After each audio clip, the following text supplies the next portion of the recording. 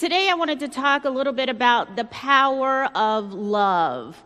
Now, before I came into the sanctuary, I was met by about 6 different people telling me they came just to hear me preach today. Lord have mercy. So no pressure at all.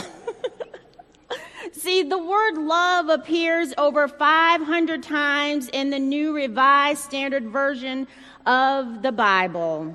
And love may be one of the most overused words in the English language. We love our dogs. We love our cars. We love our kids, our family. We love Facebook and ESPN. We love to travel, and here in Mobile, we love to eat. See, sometimes I think we just love to love. I was told by a 14-year-old teenager last night, "I love you, Mom." Sometimes love even makes us a little bit suspicious. You never know what they want. Sorry, Kira. See, everywhere we turn, there is talk or discussion about love. Movies have been made about love. Songs have been written about love. Over the years, Love the One You're With has been a cover for many artists. But no one in here knows that one, right?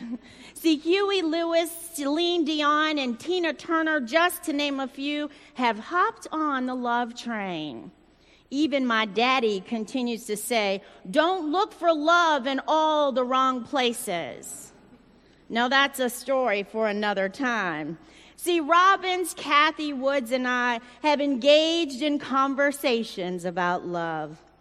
And between the 4 of us, with over 200 rotations around the sun, and yes, some of us have more rotations than others, we have been love-struck, love-sick, and have experienced first loves and even puppy love.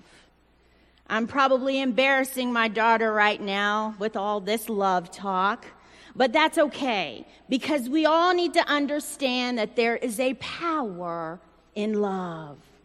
Paul, in his letter to the church at Rome, is writing at the end of what is considered a major phase of his ministry.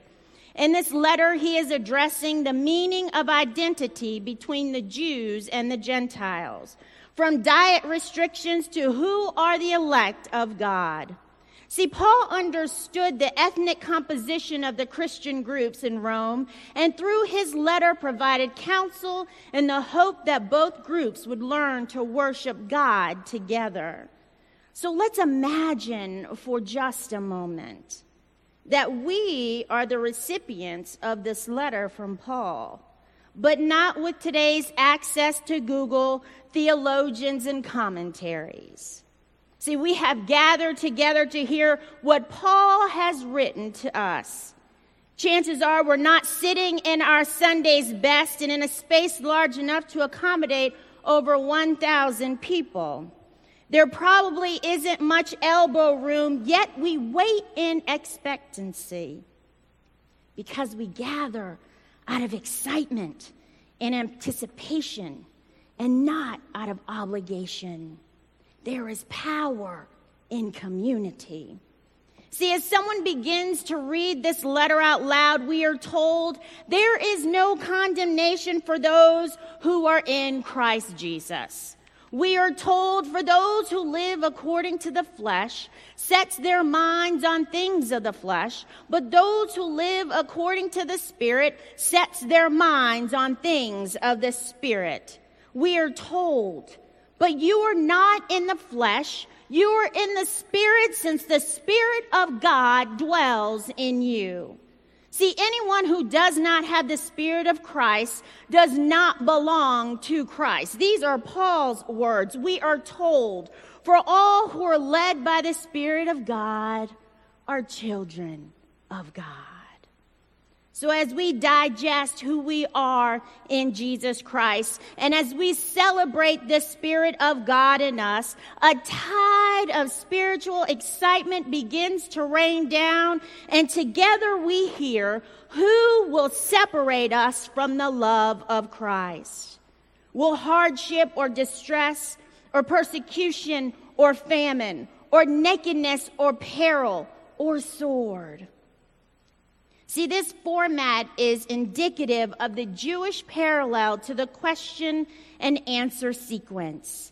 And because we are told in chapter 8 many of the ways in which we identify in Christ and to set our minds on the things of the Spirit, the answer for this question calls for reflection rather than interpretation.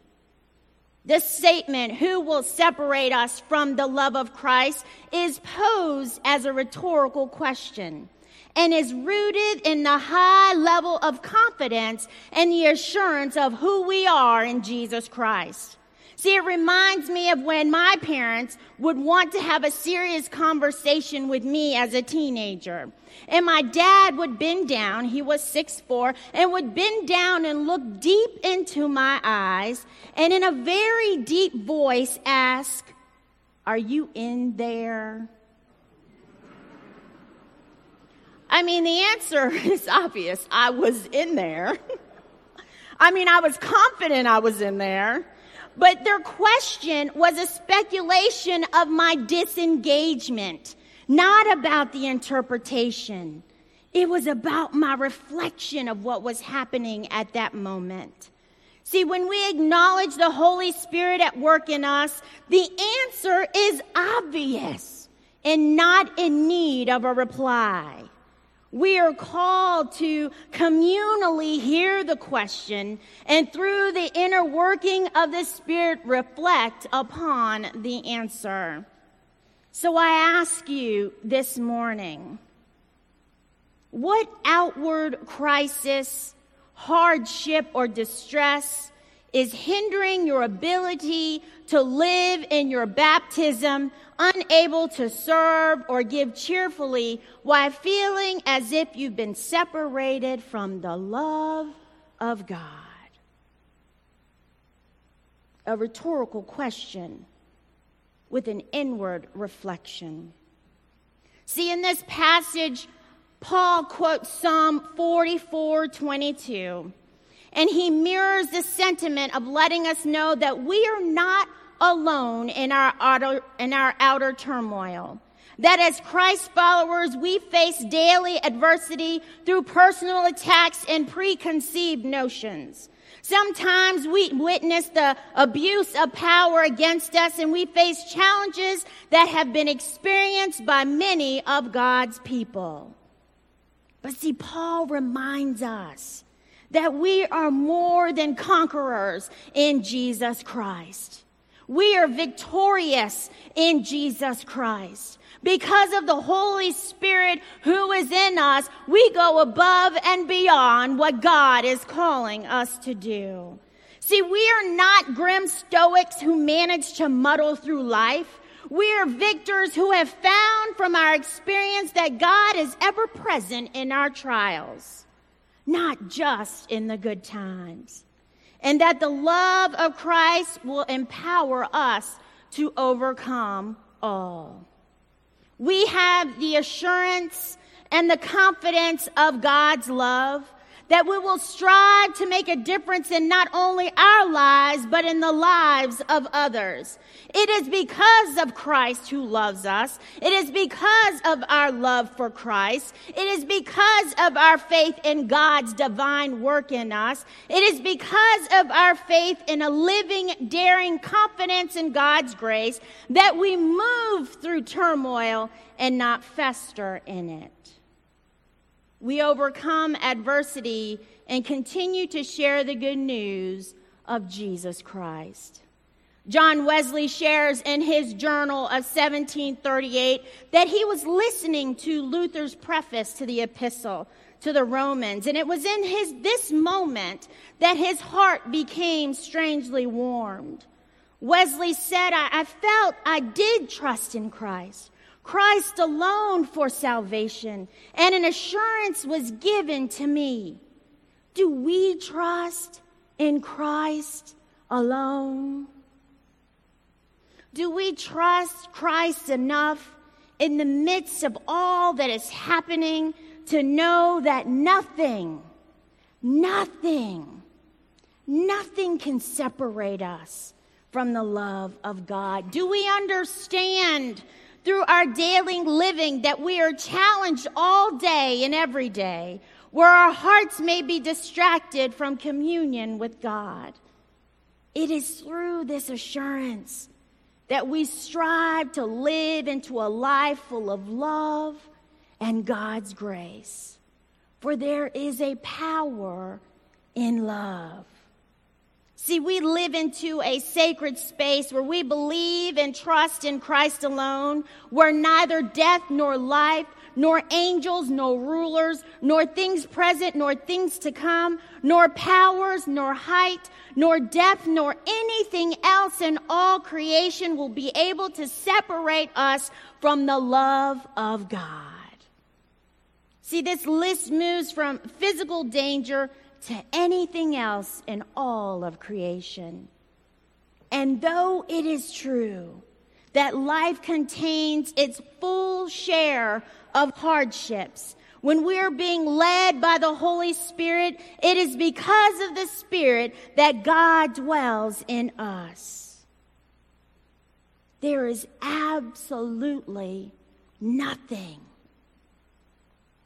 There is absolutely nothing that can separate you, that can drive a wedge between you and God. This is the power of love. Love is not an overused word. It is a response to our assurance that nothing will separate us from the love of Christ. See, when we love through Christ, we have the power to transform lives and the communities around us. When we love through Christ, it gives us the confidence and assurance that perfect love casts out fear. When we love in Christ, we know that there is a power in love. For God so loved the world that he gave us his only Son. See, this passage gives us an opportunity to reflect how the hardships and difficulties in our lives have attempted to separate us from the love of Christ. But nothing can separate you from God's love. My mother passed away in 2009, and I felt as if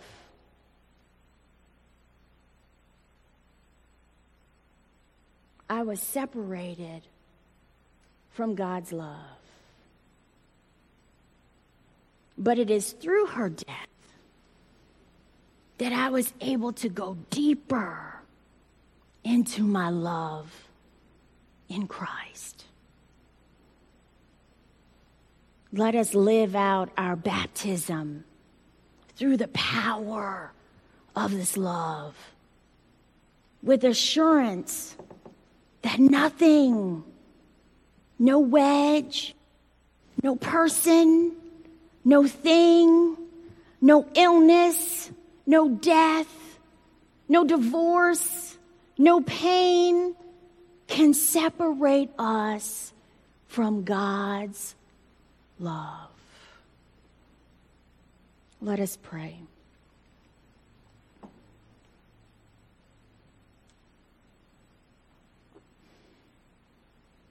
Beloved, let us love one another, because love is from God. Everyone who loves is born of God and knows God. Whoever does not love does not know God, for God is love.